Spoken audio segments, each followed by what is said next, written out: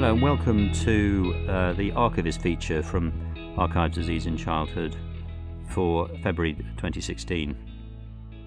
A controversial paper came out in JAMA Pediatrics relating the possibility that antidepressants taken by pregnant women might predispose to autism. There have been hints of this from the literature before. Researchers in Quebec used the province's entire population to try and establish whether such a link exists. They identified over 145,000 infants born between 1998 and 2009, in whom they could analyse data on prescribing antidepressant drugs in the mothers either before or during pregnancy. They had fairly rigorous diagnosis of autism according to the ICD-9 diagnosis system, and that those that had a medical service claim through insurance companies or hospitalisation, and they could link these to the pregnancies. The diagnosis of autism could be made any time from birth to 11 years of age, and they'd followed up for a mean of 6.2 years. They also had a lot of data on socio-demographics, perinatal outcomes, and maternal, physical, and psychiatric diagnosis, so they could do multivariate analysis. They adjusted for all these many potential confounders, and they still found a significantly increased risk of autistic spectrum disorder following use of any antidepressant drug in the second or third trimesters. They found the risk was greater with selective serotonin reuptake inhibitors, SSRIs, the most commonly used kind of antidepressant drug.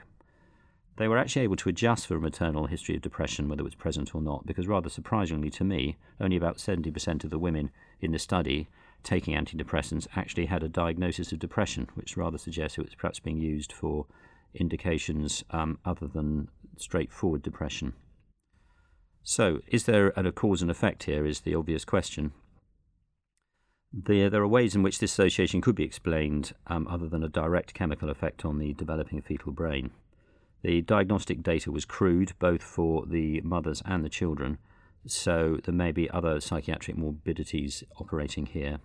It occurred to me that some of the women may, to a greater or lesser extent, have had some soft autistic features themselves, even if they're not diagnosed as such, and because of this, for whatever reasons, they may have been prescribed antidepressant. So the drug may have had nothing to do with it, and it was simply the genetic tendency for ASD to occur in families. They had a huge population, but the numbers of autistic children who had actually been exposed in utero was actually quite small, so it is possibly just a chance association. Unfortunately, it received some degree of media coverage, which may have encouraged some women on antidepressants to come off it, but quite rightly, commentators who were asked about this were at pains to dissuade pregnant women who were taking antidepressants from coming off it. My view is that even if the association is genuine, which is unlikely, the long-term effects of untreated maternal depression, including, as has been shown in other studies, abuse and neglect of the child in later years, could be far worse than any tiny possible risk of autism due to using the drug. Thank you for listening.